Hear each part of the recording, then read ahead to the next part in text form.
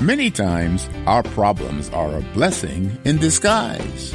Welcome to Daily Direction, helping you discover the truth of God's Word with UMI founder and chairman, Dr. Melvin Banks. Far too quickly, we complain about difficulties in life. But our problems may be God's way of getting our attention, to mold our character, prepare us for a better job, or lead us in another direction. In Numbers chapter 22, we see how God used Balaam and his donkey to illustrate this principle, even though Balaam was not a righteous man. God had told Balaam not to go curse the nation of Israel, but the lure of money drove him to go anyway. On the way, God sent an angel to block the path of the donkey. We read this: "Then the Lord opened Balaam's eyes, and he saw the angel of the Lord standing in the roadway with a drawn sword in his hand. Balaam bowed his head and fell face down on the ground before him.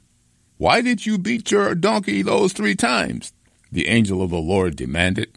'Look, I have come to block your way because you are stubbornly resisting me. 3 times the donkey saw me and shied away. Otherwise, I would certainly have killed you by now and spared the donkey.' Then Balaam confessed to the angel of the Lord, 'I have sinned. I didn't realize you were standing in the road to block my way.' So, God blocked the path of Balaam's donkey to get Balaam's attention. Likewise, God may use our circumstances to impede our way or get our attention.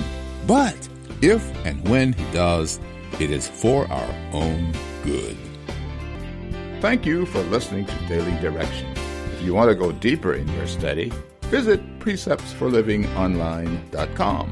There you can subscribe to full Bible commentary lessons, video illustrations, and more resources to help you live as a more faithful disciple of Jesus Christ.